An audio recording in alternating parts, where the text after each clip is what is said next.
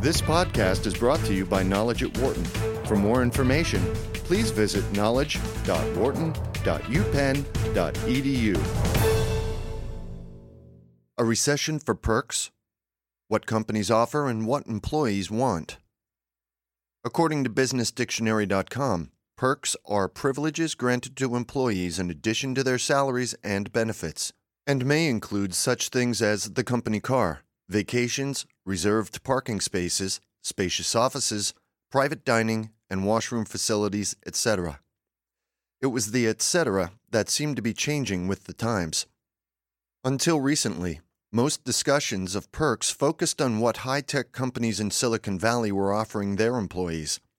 Free gourmet meals, 24-hour gym, yoga classes, on-site nutritionist, massage therapy, concierge service, discounted artwork, auto detailing, even Botox injections, and bring a pet to work day. The idea was often twofold. A, make the company an attractive place to work, and B, make it easy for employees to work long hours without worrying about leaving to eat, getting to the dry cleaners, or exercise. Yet the question arises, if the idea is to encourage employees to work harder, then are free meals really perks?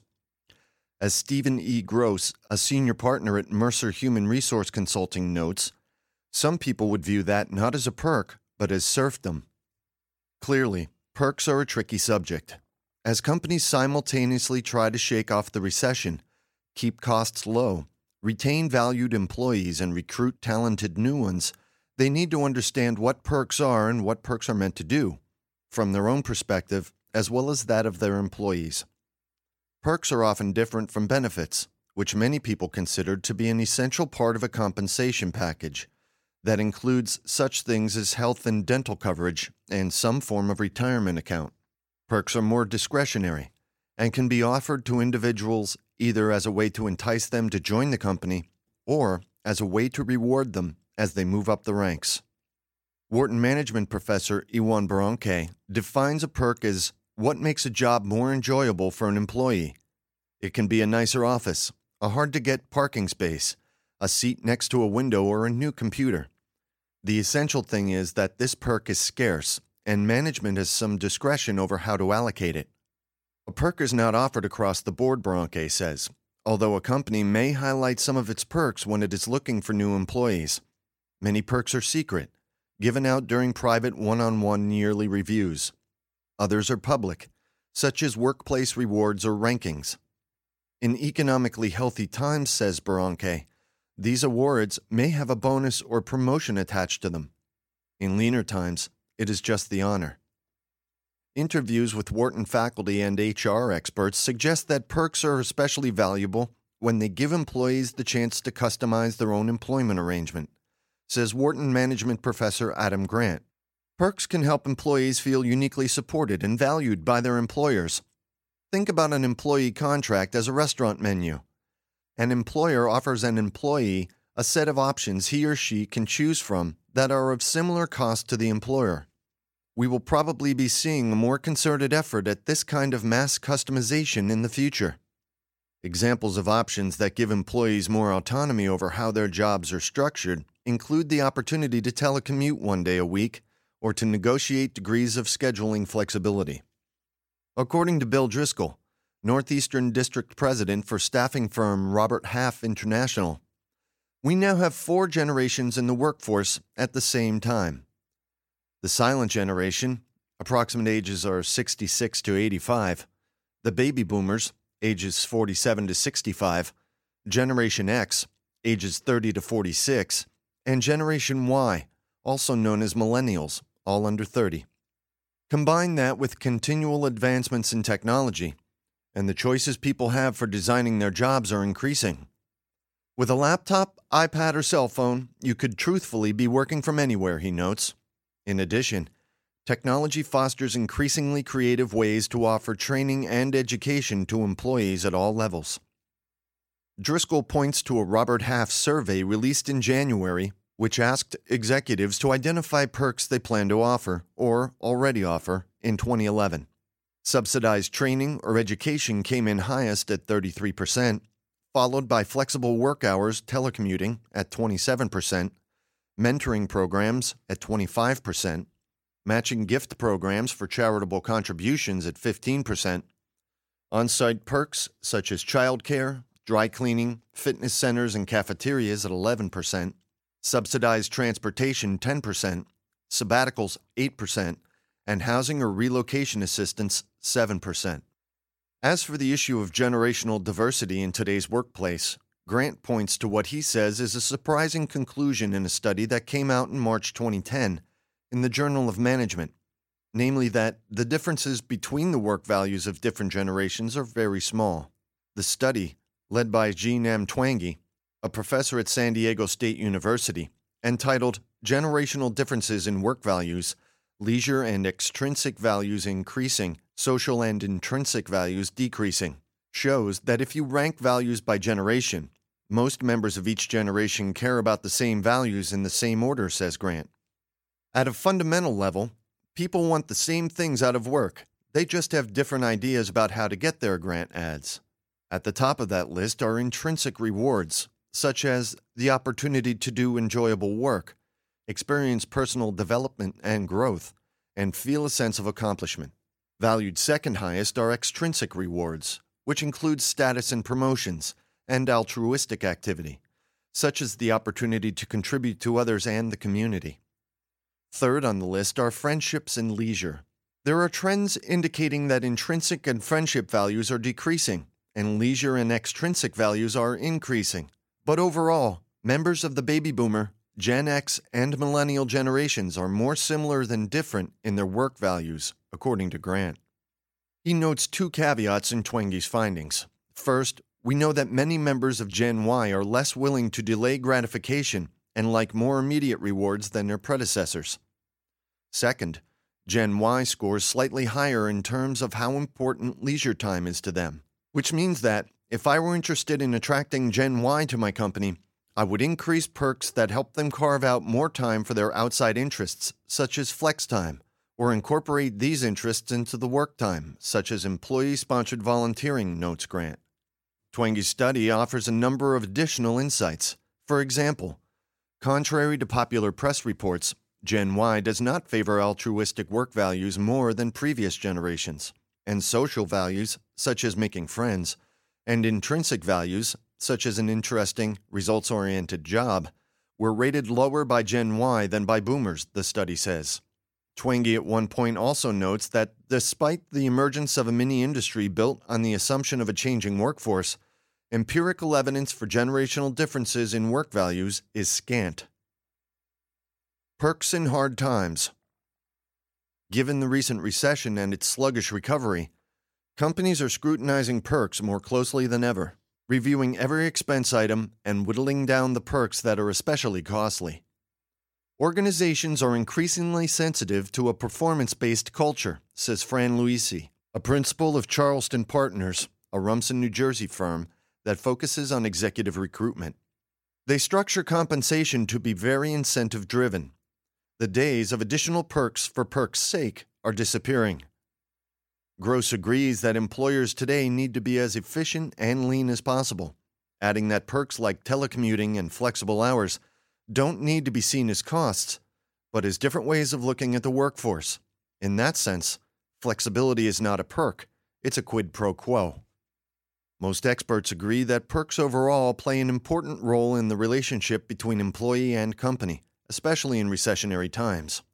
Perks hold people to an organization, says John Challenger, CEO of Challenger Gray & Christmas, a Chicago-based global outplacement firm. If an employee likes his or her boss and the work is challenging, and if the company has a set of perks that are adapted to what that person needs, then it's hard for the employee to leave. He or she may not be able to replicate that situation in another organization. Bill Morin, founder of New York-based leadership consulting firm WJM Associates, suggests that perks can actually offer signposts to new employees. Because wherever the perk is placed, whether on sales or profitability or new products, that is where the company wants the employee to concentrate his or her efforts. Sometimes, when individuals come on board, they don't know what the company is looking for. Perks help these individuals focus. Companies these days are especially interested in offering low-cost or no-cost perks that increase employee engagement, adds Challenger. One way to do that is to survey employees to find out what they want and then prioritize those needs. Scaling back perks without eliminating them is one approach. An example, Challenger says, is tuition reimbursement. In good times, a company might not put restrictions on that perk, but in tough times, the company might say that the training has to be in line with the work an employee does and is covered only if the employee earns a certain grade in the course. Or the company could scale back a rewards program. Instead of sending top salespeople to Hawaii, perhaps send them to a place that is not so extravagant. Driscoll cites working at home, provided companies set productivity standards, and mentoring as two cost-free perks that can be offered to employees who share the company's values and strategy. He advises companies to avoid cutting perks in a recession, because perks are a way to retain their existing talent. Companies can offer subsidized training and education, mentoring, or a flexible schedule, and can do that without having to offer more financial compensation, and in some cases, can offer less. One of Gross's clients is an accounting firm whose young employees often choose to leave and go work for industry. Why? Because there is more flexibility and the hours are more predictable, says Gross. It can also mean less compensation. Accounting and law firms, among others, have lucrative partner tracks for their top-performing employees. But that is a trade-off young people these days seem willing to make. Firms should also be aware that perks can sometimes backfire. Companies which have used very elaborate perks as a recruiting device to attract talent away from competitors are finding that this approach works too well, says Grant. Employees come to the company and take the perks for granted, which results in feelings of entitlement and reduced gratitude and can contribute to dissatisfaction and turnover. Companies face a similar dilemma trying to figure out which perks should be offered up front to bring people in the door to provide a cohesive, supportive environment versus which perks should be offered as rewards for good performance or for seniority down the road, says Grant. He advises increasing perks up front for firms that are struggling with recruiting, whereas firms that recruit effectively but face performance challenges may want to increase performance-based goals. He also suggests that companies focus on creating at least one perk that connects to core values but differentiates them from competitors. One example he cites is the Virgin Group, which is offering employees the chance to engage in skills-based volunteering to help people in underprivileged communities and developing countries become successful entrepreneurs. Few other travel and media companies provide such meaningful opportunities for employees to share and hone their own entrepreneurial skills. Given a seemingly endless array of perks to consider, choosing the most effective ones is related to how well a company understands its workforce and how well employees get what the company is all about. Examples of effective perks, in light of the discussion above, are those offered by online shoe retailer Zappos, suggests Wharton management professor Nancy Rothbard. One way to think about making perks worthwhile is to look at the culture of your company. What are the values, norms, and behaviors that reflect its core identity? Then choose perks strategically around that. In the case of Zappos, headquartered in Henderson, Nevada, its approximately 1,500 employees tend to be young and driven by a culture of fun, as suggested by the presence of beach balls in the office, very casual dress, and frequent parties, says Rothbard, adding that these perks are designed to keep employees engaged and passionate about their work. In addition, Zappos, despite its occasionally goofy videos, is serious about training its employees, going so far as to offer people $2,000 in cash to leave the company if they feel it won't be a good fit for them. One of their other perks is a full-time life coach. Companies obviously view such perks as a competitive advantage, attracting talent that wants to be associated with an exciting company, Rothbard notes. Corporate jets, country clubs. Up until the time of the accounting scandals and the Sarbanes-Oxley Act in 2002, perks for executives existed in rarefied and non-turbulent air. They were status symbols that CEOs came to expect once they had reached the top, says Wharton accounting professor Wayne Gay, and they ranged from corporate jets to country club memberships to $500,000 office renovations. Several years ago, corporate governance watchdogs and the media started paying attention to these perks, which then came to be seen as very conspicuous consumption and not very good investor relations, says Gay, adding that one of the main arguments for them was their tax treatment. If a company could argue that a country club membership was an important business expense because the CEO did deals while playing golf, then the company could write off that amount on its taxes. If you move away from the tax issues, then it's hard to come up with another good reason for offering these perks to senior executives, says Gay. Why not just give an executive a certain amount of money and let him or her use it how they want? Many firms are doing that now. The conspicuous perks that were big 15 years ago are gone, and these days, everything needs to be disclosed, including in the proxy statement, where corporate governance groups can see it. Gay agrees with that approach. You pay the executive a going rate depending on the company and the position, and if the executive likes to spend lavishly, he can do that on his own time. If a CEO did not get perks, he would, other things being equal, get paid more. The two are negotiated simultaneously. As for examples of perks for mid-level or lower-level employees, Gay suggests a positive and a negative one. On the positive side, if a company can negotiate lower health club membership fees for a group of employees, then everybody wins. The employees get a cost break, and the company gets healthier employees. The example of a negative perk, he says, goes back a few years to when companies were offering retirement benefit plans to employees that gave them a choice between buying into a mutual fund or buying company stock at a small discount. Because many of the lower-level employees were not financially sophisticated, they typically bought the company stock because it was more familiar to them. The employee's decision was, of course, a boon for the company, which used this employee perk to raise more capital. Yet, any investment professional will tell you that if all your capital is tied up in company stock, the last thing you need is more of it, says Gay. After the dot-com blow-up, employees at a number of companies that went bankrupt ended up losing not only their jobs, but all their retirement money. Regardless of how perks are perceived by either the employer or the employee, if a company decides it has no choice but to cut back on perks, the best strategy is to bring employees in on the process. Employees then feel like they have helped shape the decision. We know from 30 years of research that when you have to deliver bad news to employees, they are more comfortable accepting a negative outcome if they felt it was determined by a fair process, says Grant. One of the most creative approaches he has seen in these cases is the use of innovation tournaments.